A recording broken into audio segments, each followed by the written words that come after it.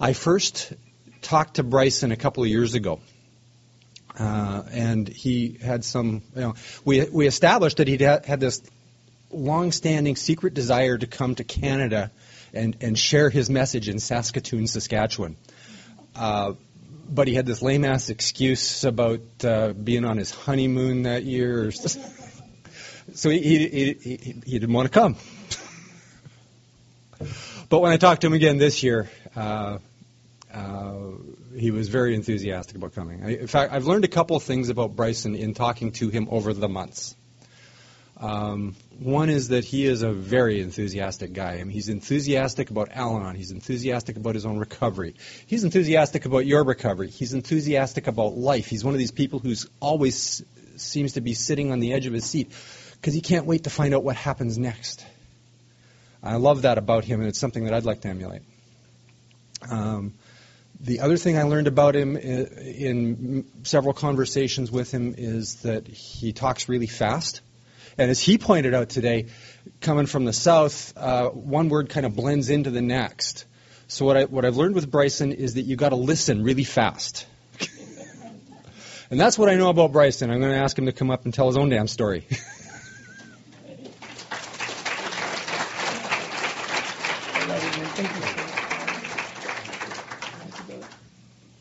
Hey, I'm Bryson. Hi, Bryson. And I'm a grateful member of Al-Anon. You know, it says AA participation. I don't want to freak you out. I'm not an alcoholic. I just look like one. And I tend to start my pitch that way because it freaks some people out when I show up because they're like, oh, it's down the hall. It's the other one. But I guess we're Al-Anon, so we'd all be like, I'm in the wrong room. But I've messed up again. I like to thank Richard. I can't believe I picked Hawaii over Saskatoon that year. But I'm crazy. That's why I'm in this program. But and thank you and your beautiful wife and as I'm supposed to call him, my friend Emmett. Apparently it's his full name. For letting me wander around his house in my pajamas. So that's pretty awesome. But you guys have been awesome. It's been really great being here, and it reminds me of where I come from, actually, from down south. It's really amazing to me. I say it to everyone. I'm driving people crazy, but it's really striking to me, like the geography and the buildings and everything look a lot like where I was raised, and so it's been neat to come. I've lived in Los Angeles for the last 25 years. And that's not really, I come from a town of 7,000 people, so I really relate to a lot of the people here coming from small areas. And I want to say that, I'm really impressed with the number of meetings you have and a number of people excited about recovery. It's something I lament for the area where I'm from. Recovery is not as valued and not as available. And so it's a beautiful thing. I want you to know that every one of you is doing a good thing by being here and by showing up to meetings. When I needed this program, there were people there, and they had been there for a long time, and they stayed, and they kept coming back. And that stability and that love is what got me through. I'd never had that, in my life. I appreciate, Rich, I appreciate you saying what you said about me because I've always had a lot of energy. I'm a pretty hyped up guy. I've always talked a lot. In the past, there were all sorts of reasons for that, and even now there's all sorts of reasons for that. But I really do. I love the life that recovery's given me, and I kind of had the same life before, but I just didn't love it. Nothing really changed. I'm in the same career, and and if you just looked at the outsides, my life's a lot the same as it was before recovery, but it couldn't be more different. They say it's a disease of perception, and for me, that was it. And also from the outside, I feel like Al-Anon recovery is in some ways more difficult than getting sober. And the reason I mention that is like alcoholics get to go away to like a vacation for 30 days or 90 days. And we just got to work our jobs and be miserable while we do it and just go to hang out in church basements. And then, and also people will just look at you as an Al-Anon and there's nothing to point at. If someone's drunk, it's pretty easy to see the problem if they're drinking or using. It's pretty obvious. And they get this great excuse. For me, I was just a jerk. To me, there was like, everybody goes, oh, yeah, he was really drunk the other night. It's like, no. Bryson was just an ass the other night. And that was how I lived my life, was that I didn't have any excuse. I had no reason why my life should be so bad. And it was. I described myself as a low-bottom Al-Anon. I'd run my life in the ground. A friend of mine has a great statement. She says, I hit the bottom chasing after you. And for me, that was the deal, is that I was chasing people to the bottom. But from the outside, I had a good career and had a bunch of friends and people loved me and all that, was going on. But just nobody could figure out why I couldn't, make it work. But I couldn't. And maybe, that's the best thing. We were talking to actually Jerry. We were talking earlier today, and it's like that's probably the best way I could say that is that I couldn't make it work, and that's the biggest thing for me of this program and of the 12 steps is for me to figure out, that I couldn't do it, that I needed some help, that I needed a power greater than myself, and that second step means a lot to me, and we'll talk about that. But I have my pop. I didn't know I had a pop, but I have a pop with me here, so it's good. Where I'm from, people say Sodi. Oh, wait, stop. You can go. Just wave at me. I just want to get close to you because we love you. That is the first time in my life when someone's ever said, could you speak up a little? Anyway. All right, how are we doing there? We good? Hot mic, hot mic, hot mic. All right. So I'll lean in. I'll give the fireside chat version. But that'll last about 2 seconds. But so for me, I'll talk a little bit about how I got here.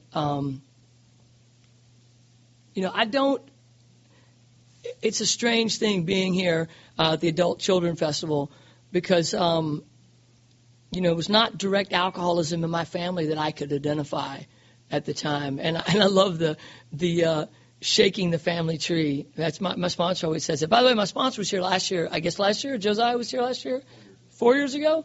Wow, that's crazy. Time flies when you're not calling your sponsor. But anyway, he feels like it was just last year. But he's awesome. And so Josiah's my sponsor and it's really, really helped me just completely remake my life. But I didn't grow up with direct alcoholism that I could find. My mom is now a member of Al-Anon. And as near as I can tell, the alcoholism may have been a few generations back. If you read our book for adult children, we talk about it may have been parent, grandparent, friend, aunt, uncle, family friend, that whole list there. And so I wasn't going to come to Al-Anon. Luckily the third tradition kind of gives us all a pass. It's the only requirement for membership is a problem of alcoholism in a relative or friend. And for me, that qualifies the entire world. Like I don't think there's anyone that can't say that then they could come into these rooms. But I always didn't feel like I belonged. But my home group is the Sunday morning adult child focused meeting in Hollywood, California, and the Island of Lost Toys, as I call it, because it's probably the strangest group of people you could ever imagine. It's pretty awesome. It's good. I'm the normal looking one. I'm like an accountant for those guys. But why are you so conservative, Bryson? Your beard is only 6 inches long. But and you have no face tattoos. But you're so square. But anyway, it was beautiful because for us, you can travel all over the world. And you can go to meetings. I've been blessed to go to meetings all around the world and all over the U.S. And the feelings are the same. You hear speakers talk about the language of the heart. And that was the thing that got me. When I came into my first meeting, I swear everyone was like, literally like average age was 94. I was certain that everyone was at least in their 90s. And I was like, there's no way that these people are going to have anything to tell me that at all. They can't understand my life and they won't understand it. And the details were completely different. And the feelings and the thoughts and the character defects, and the solution was very, very common and very much the same. And that really taught me a lot about anonymity. We talk about it here. I don't really care if you guys know my last name, but for me it was important that nobody knew me and knew anything about me. And it was beautiful in the beginning because I could come in and just be, Bryson, and understand that I could trust that people loved me for just being a human being. They didn't know what I did for a living. They didn't know who my friends were. They didn't know if I was cool or a nerd. They didn't know what I drove. They didn't know how much money I made, and it didn't matter. And I would come to those meetings, and every time I came to that meeting, people would give me a hug, and they were glad to see me, and that was unusual. I'd never experienced that in my life, that I didn't have to do anything to get that love. And that's something that Al-Anon really gave me, was a loving place to heal and recover and learn about this path. So I don't exactly know in my childhood, what happened or who did what. And I don't really feel that that's a huge thing for me necessarily. I do know that I got some horrible ideas about myself and the world, and I got very few tools. It's a good joke now, but I was never taught to shave. My parents divorced when I was about 6, I guess, and I just sort of would watch my grandfather learn to shave from him, and I would kind of play at it, and then eventually, when I had to, I just sort of figured it out. And I remember that now, that weird feeling of not knowing how to do something. So a lot of those tools, a lot of that stuff that people, I thought, normal people get this, that manual they talk about, I just felt like I had none of that. I entered the world without any skills. And my parents were great. They did the best they could. They were very young. And it's been great to kind of, let them off the hook. But I do know that, my experience as a child, that there was alcoholism around me, and I've now come to see those family members who were alcoholics, at least in my opinion, their drinking bothered me. And, I joke, there's no alcoholics down south. We don't have alcoholics. We have some drunks. We have people who drink, but there's no alcoholism in the South, apparently, because you will never hear about it. And certainly in my family, there weren't any. But there were a lot of people that did a lot of drinking and did a lot of crazy stuff around that. And so I don't really know, who in my family was causing that chaos. But I do know that there was some behavior that I saw that was pretty outrageous. And I also know that I for some reason, I didn't have good relationships with men, and I never did. And I got in the program and started working on that and started building relationships with men. And I started to remember that all those men that I didn't have good relationships with, they all had like a Schlitz beer in their hand, and there was that smell of beer on their breath. And I remember that being scared, and that unpredictability and that instability that was just terrifying to me as a kid. And I realize now that time after time, when I think about I don't like men, they were too rough and they were too whatever. Most of the time it was just they were too drunk. And I can see that now. But, denial is an amazing part of our disease. And without someone to talk about that, I never understood that. I just thought, they were jerks or something was wrong with them. But I realize now that there were a lot of people around me who were suffering from the disease of alcoholism. And that has a profound effect on people. The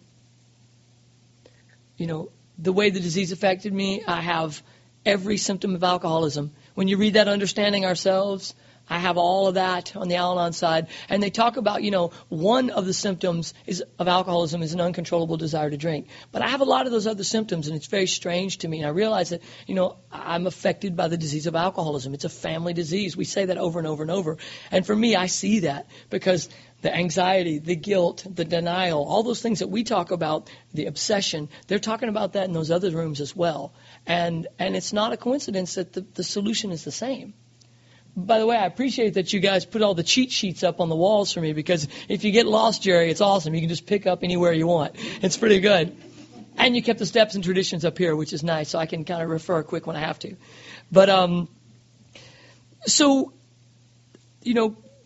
going through my childhood, like I said, that feeling of not knowing what was going on, what was wrong, that feeling of not being enough.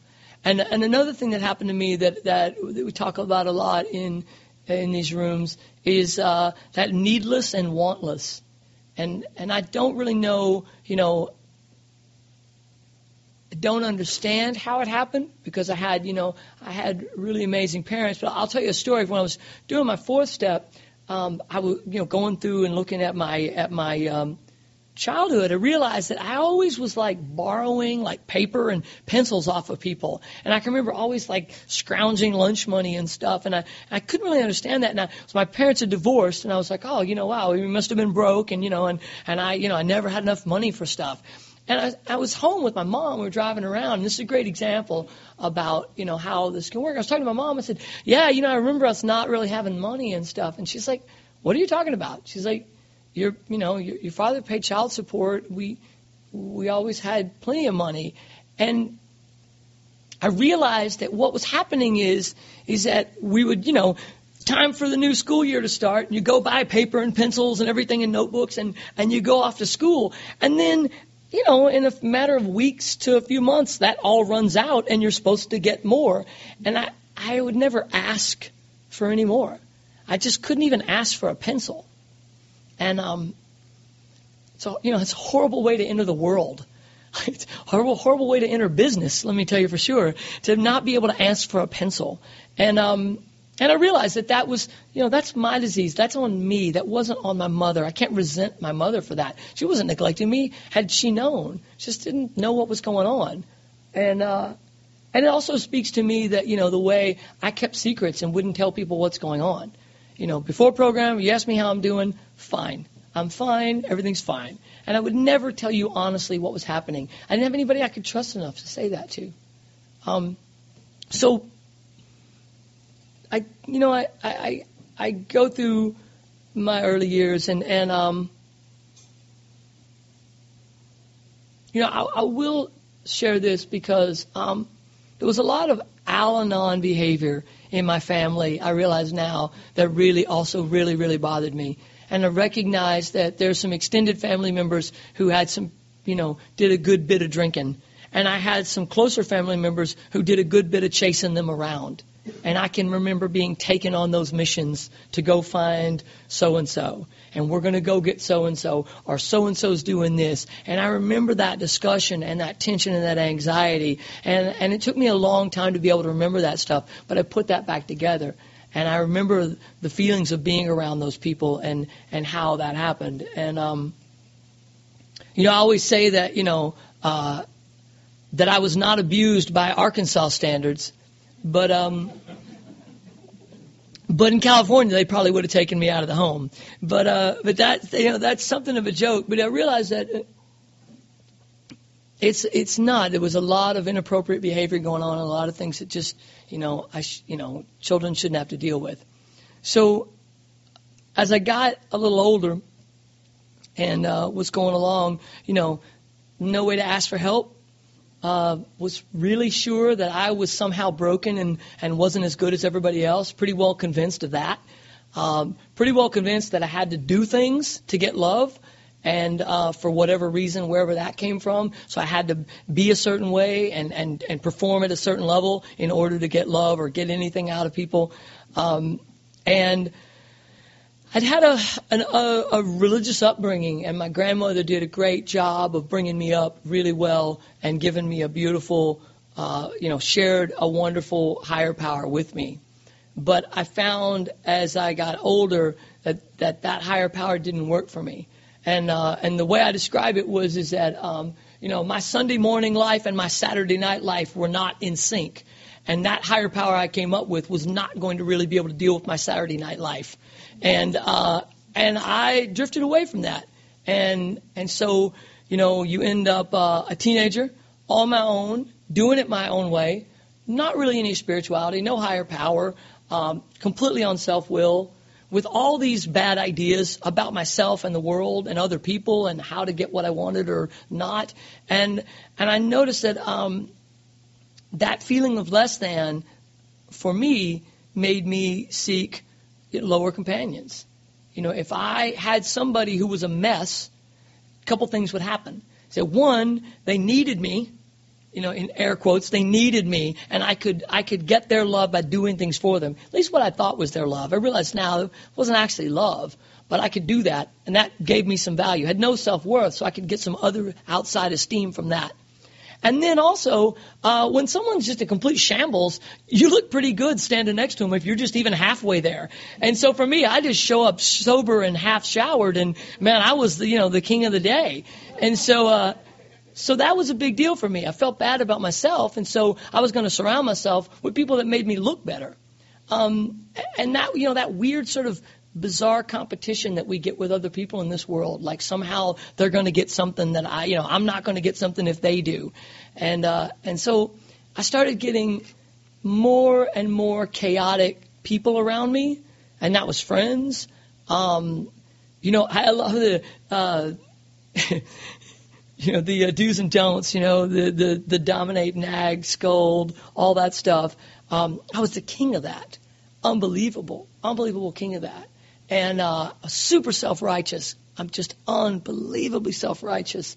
And so for me, that made it easier to be right. It made me easier to be, more self-righteous. Is the lower the person was and the more messed up they were. And I look back and like a lot of my best friends, God bless them, and a lot of my relationships were people that were really troubled. And so surrounding myself with that and going out in the world, I really stacked the deck against myself. I was always carrying me and everyone else. And so I didn't get taken care of really well. Not until I got in the program of Al-Anon did I learn, at all to take care of myself. And so you take that and all that craziness, and you don't have a God of any type, and you got all this crazy ideas, and another thing I'll mention is that a lot of how I got esteem when I was a kid was to be a good student and to be smart. And this is a program like Figure It Out is not mentioned anywhere in our literature. Like there's no Figure It Out.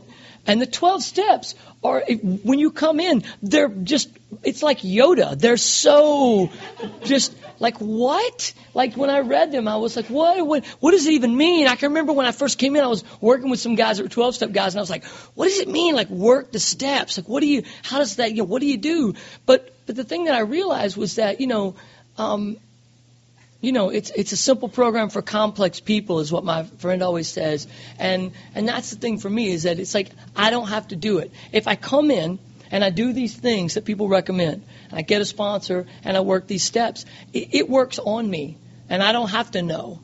There are things in me that have been, character defects that I've uncovered and have been healed from, and I have no idea how they happened. I have no idea how they were relieved, other than I believe that a higher power has restored me to sanity. And that is a big point.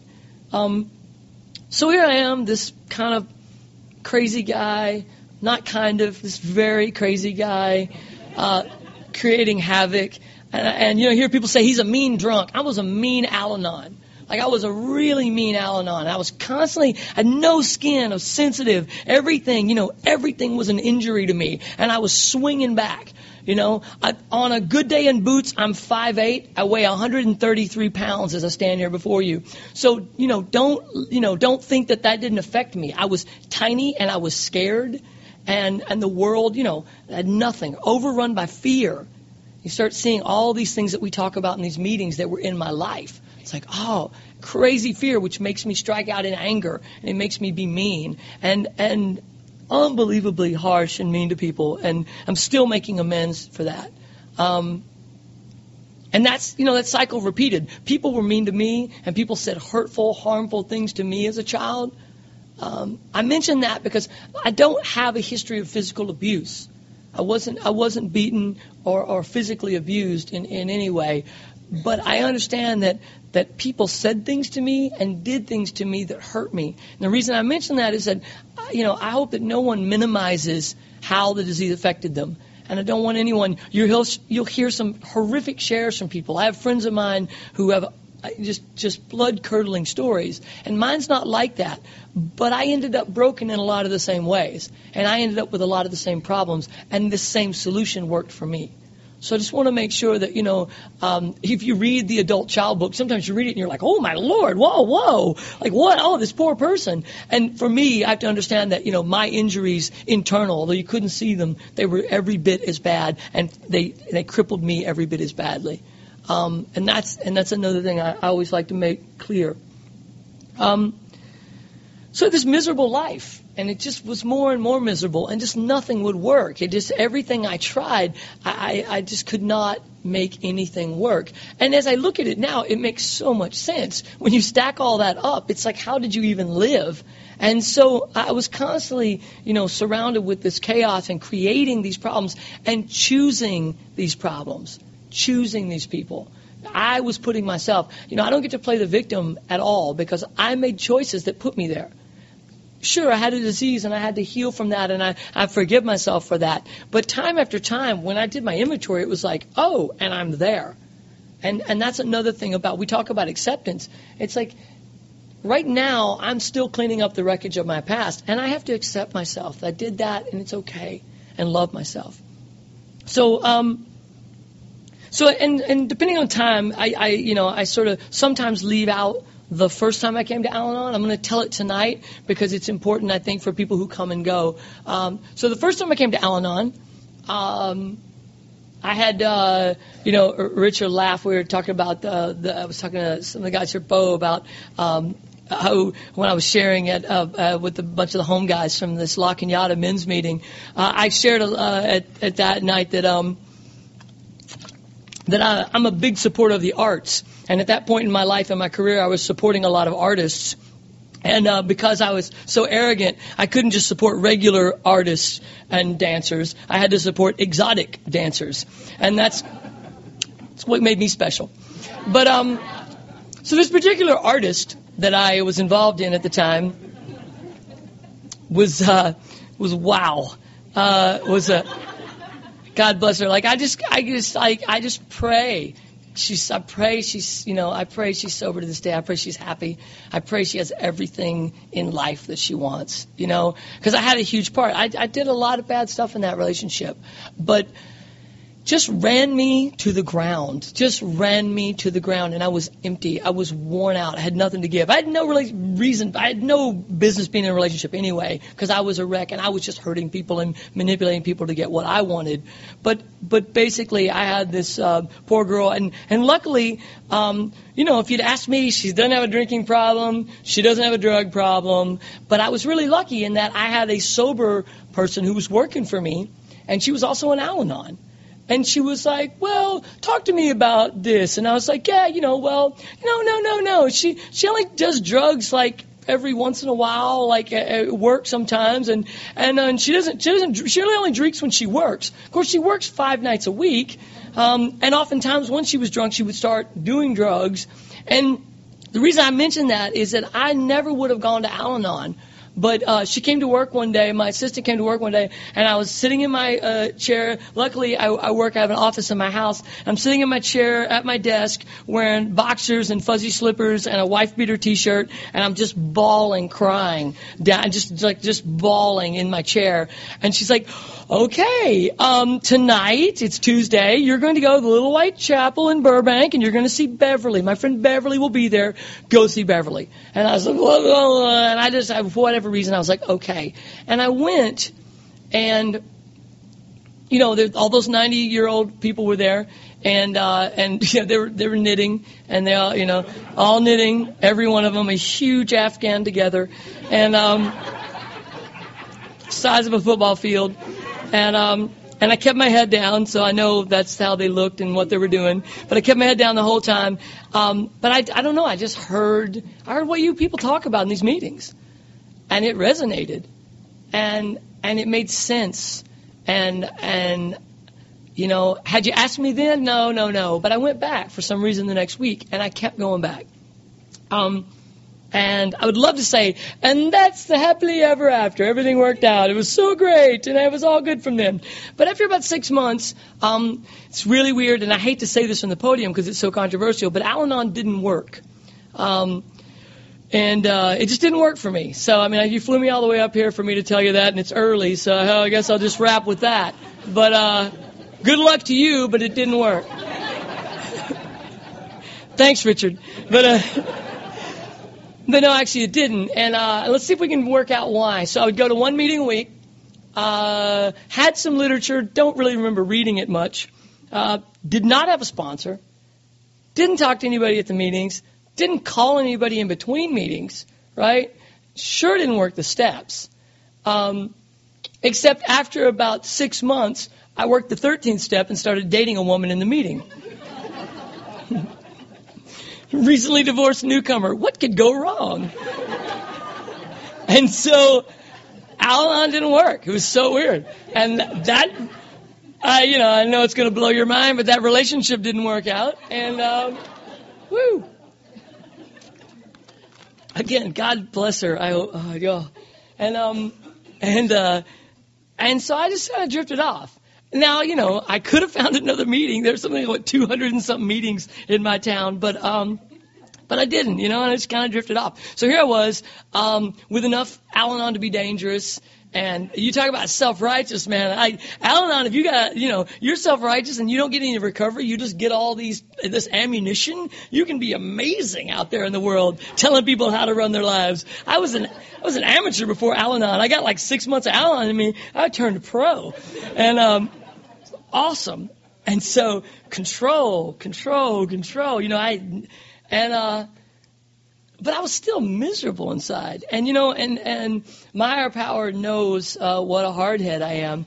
I describe the third step. When I talk about the third step, I have a moment in my life when I remember standing out in front of my house.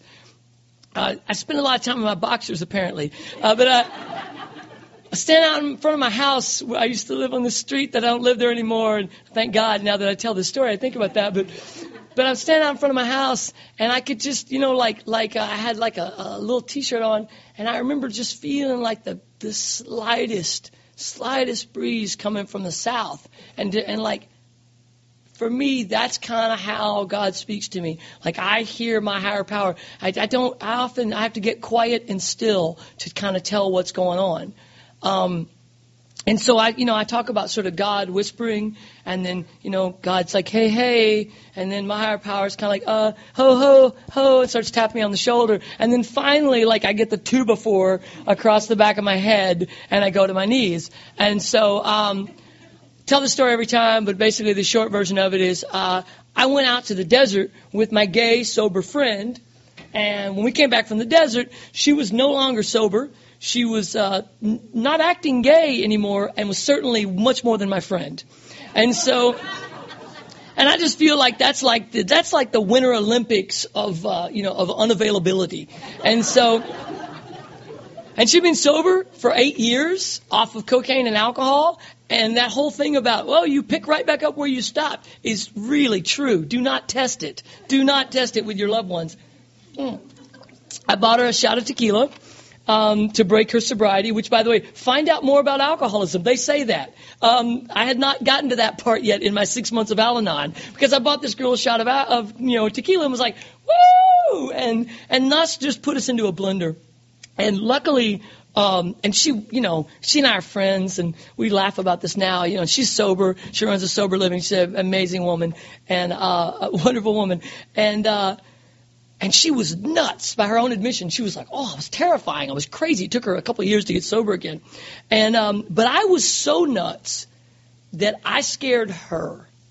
I was so in my disease and so in my acting out and just crazy, just control and out of my mind, that she was like, you're crazy and you need to get some help.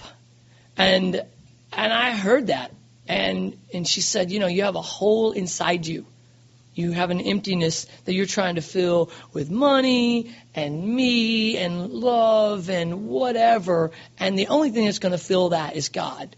And you have to find some way to do that. And I remember talking to a friend of mine on the phone, and I was like, yeah, I think I'm going to go back to that Al-Anon meeting that I went to. And I went back. And I come from a small town. And shame is a big part of the social order there and the culture. And we don't talk a lot because you don't want to air your shameful stuff. and you sure don't want to mess up in front of people, and you sure don't want to do anything wrong because they will tell you about it. And in my family, if you do something wrong, you'll be laughed at, you'll be shamed, you'll be put down. And that was my experience growing up. And so you can't be wrong. You can't do something halfway. You got to do it right. You'd better be right. If you're not right, something bad's going to happen. And I went back to that meeting with my head down and head low, and went in and sat down in that meeting like a year after I'd been there. And this big old guy named John came over and at the end of the meeting, and he smiled at me, and he came walking over. And I just was like a dog that had been beat. I was just ready to flinch for whatever mean thing he was going to say to me about not being in that meeting for a year. And he said, "Hey, it's good to see you." And he shook my hand and gave me a hug. And that's all he said, And he said, how you been? I said, "I've been good, but not good enough." And he was like, "Cool." And that's all he said. Just quiet and with love, he said that. He welcomed me. And that taught me such a huge lesson about Al-Anon, that I don't need to be perfect. I can come here and make mistakes, and I can be vulnerable, and I can come in here and tell you all these horrible things that I did to people, and you can love me anyway because of who I am and just because of being a human being. And that was a huge thing for me. I really feel that moment cracked me open. And then I started going to a meeting on Friday nights. And there was this big, buff bodybuilder guy there who would cry sometimes about his daughter and talk about his relationship. And he was honest. And he was a good man, and I could tell it. And I thought, well, I might want to be like that guy. And so I asked him to sponsor me. And that was, 12 years ago. And that was Josiah. And he's still my sponsor today. And that started me able to trust other men and heal my relationship with men. And from that, I started working the steps, and I started going to meetings regularly, more than one meeting a week. I started to take service commitments. And service taught me so much. We were talking about service this afternoon, and service helped me heal that shame.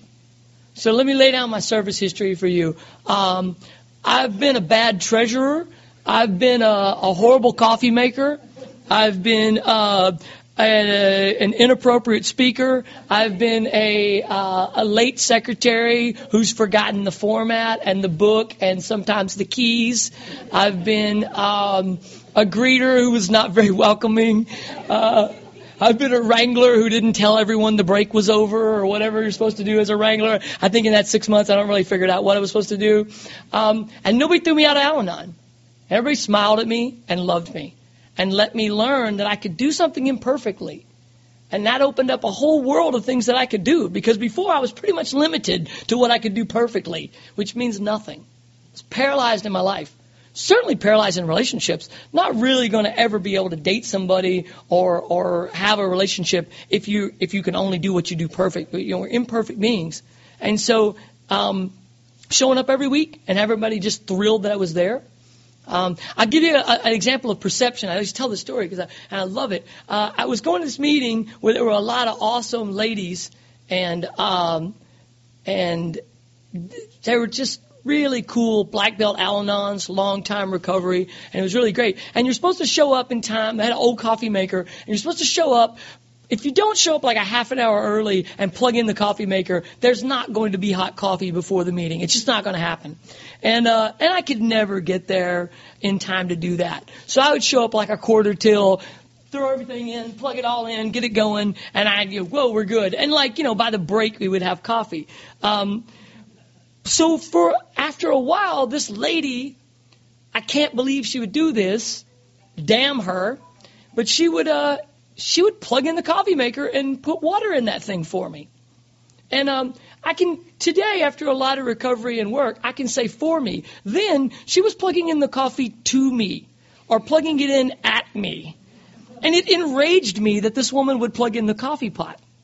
How dare she tell me how to do my job? By the way, she had never said a word to me and was nothing but loving and kind and was just doing for me what I wasn't doing, taking care of the meeting better than I was. But man, I was convinced that lady was doing something to me. And then finally, after about a month, and God bless, thank my higher power, before I said something mean to her, one day it just hit me. It's like, that lady's not doing anything at you. You know, that lady's just plugging in a coffee pot. She's being of service to you and to the meeting. Get over yourself. Stop taking personally. You know, what are you doing?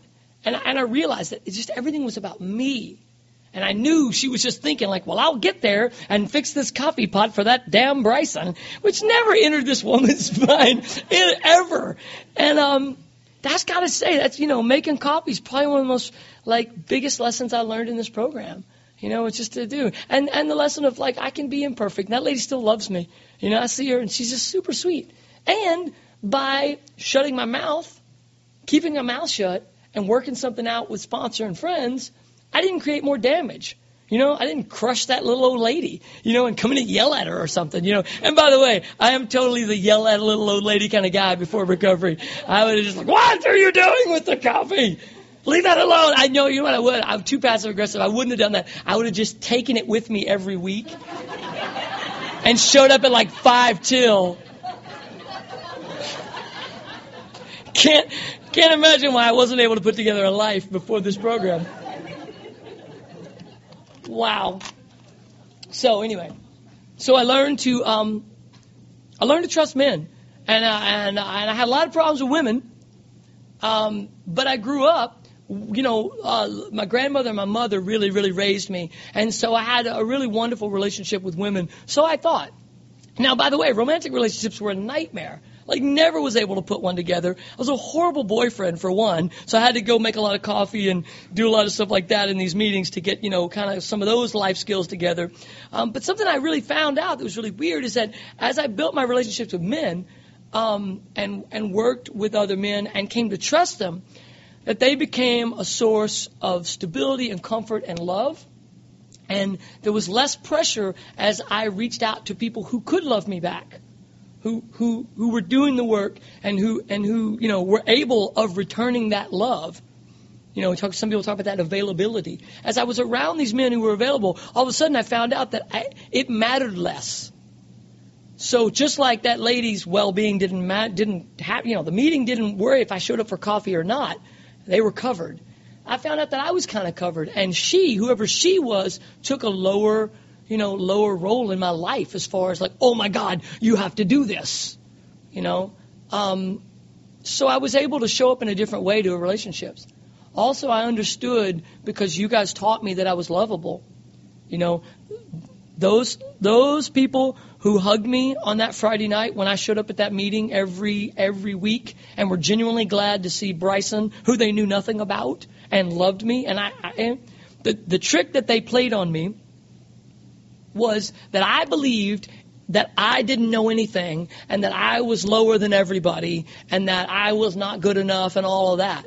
So by that meant that you guys all knew more than me.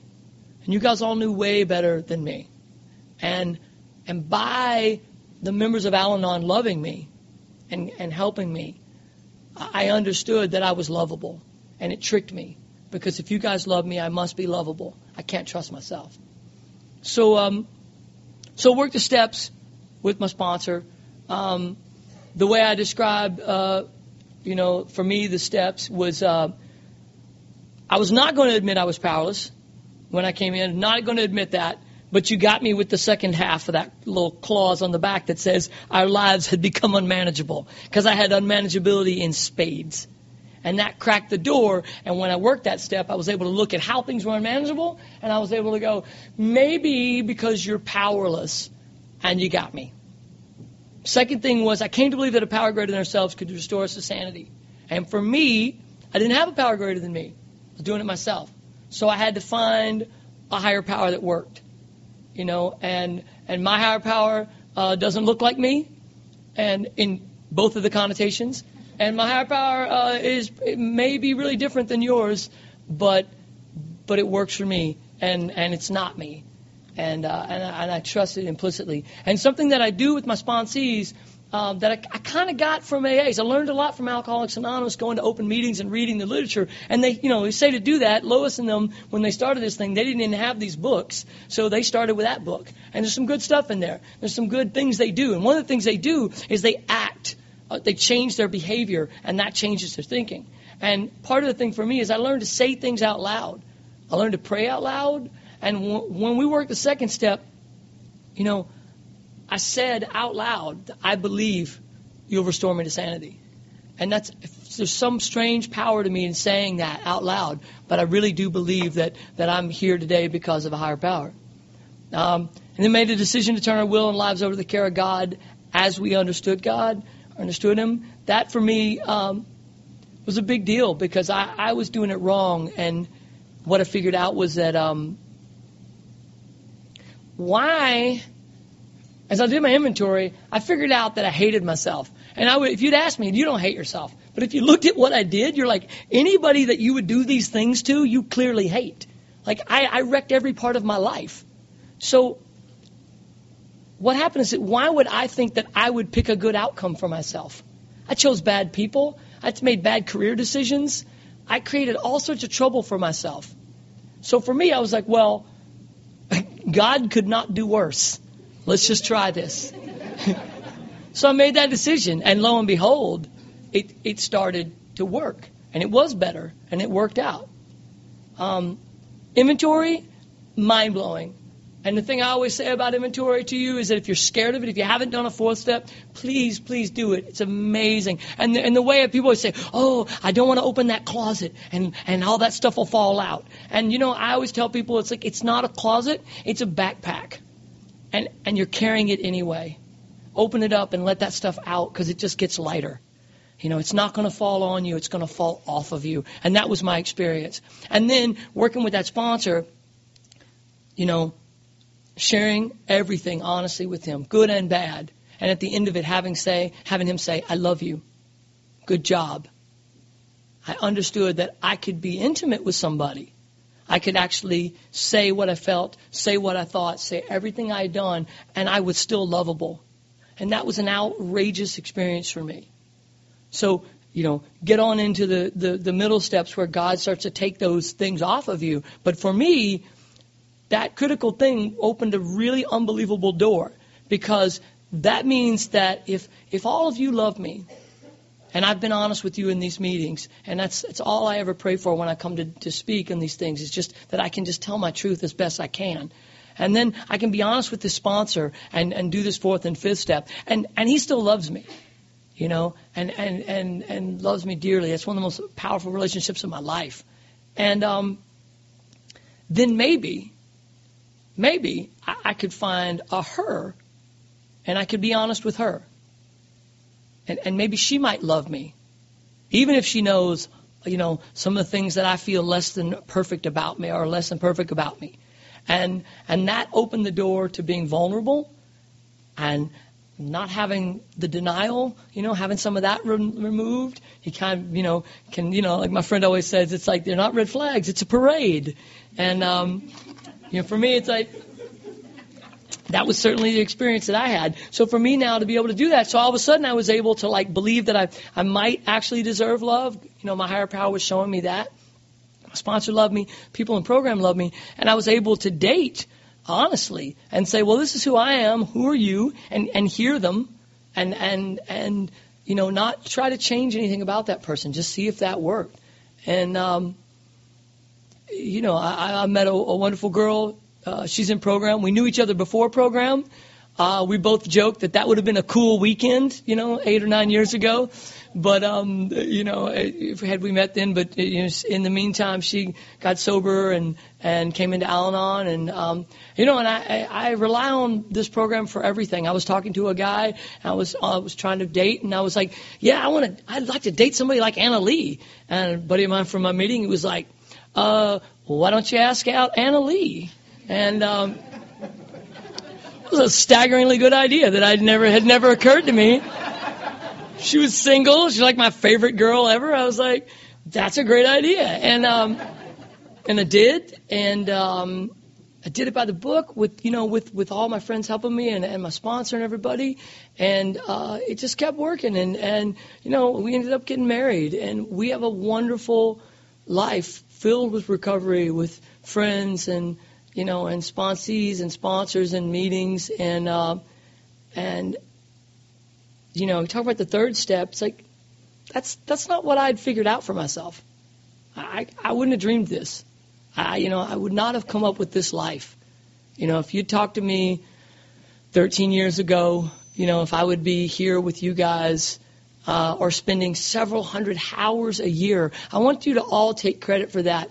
People do all these crazy things in their lives. I want to point out that, that everyone in this room spends hundreds of hours a year. If you go to one meeting a week, you're spending like 50, 75 hours a year on something. People don't do that. Most people, regular people, don't do that. Commend yourself for the work you do, to better yourself in this world. It's a beautiful thing.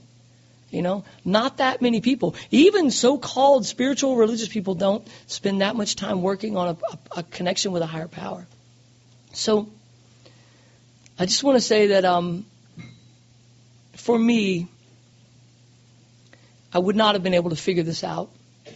I would not have picked this life I have. I would have picked something not anywhere near as wonderful. I wouldn't have met any of you. And I want you to know that every member of Al-Anon means the world to me. Wherever I go, I'm never alone. I can walk into one of these meetings and I can find someone who relates to me that I can share my heart with and I can share openly with, and that stuff never comes back. Never comes back at me. It's a beautiful, beautiful experience. And,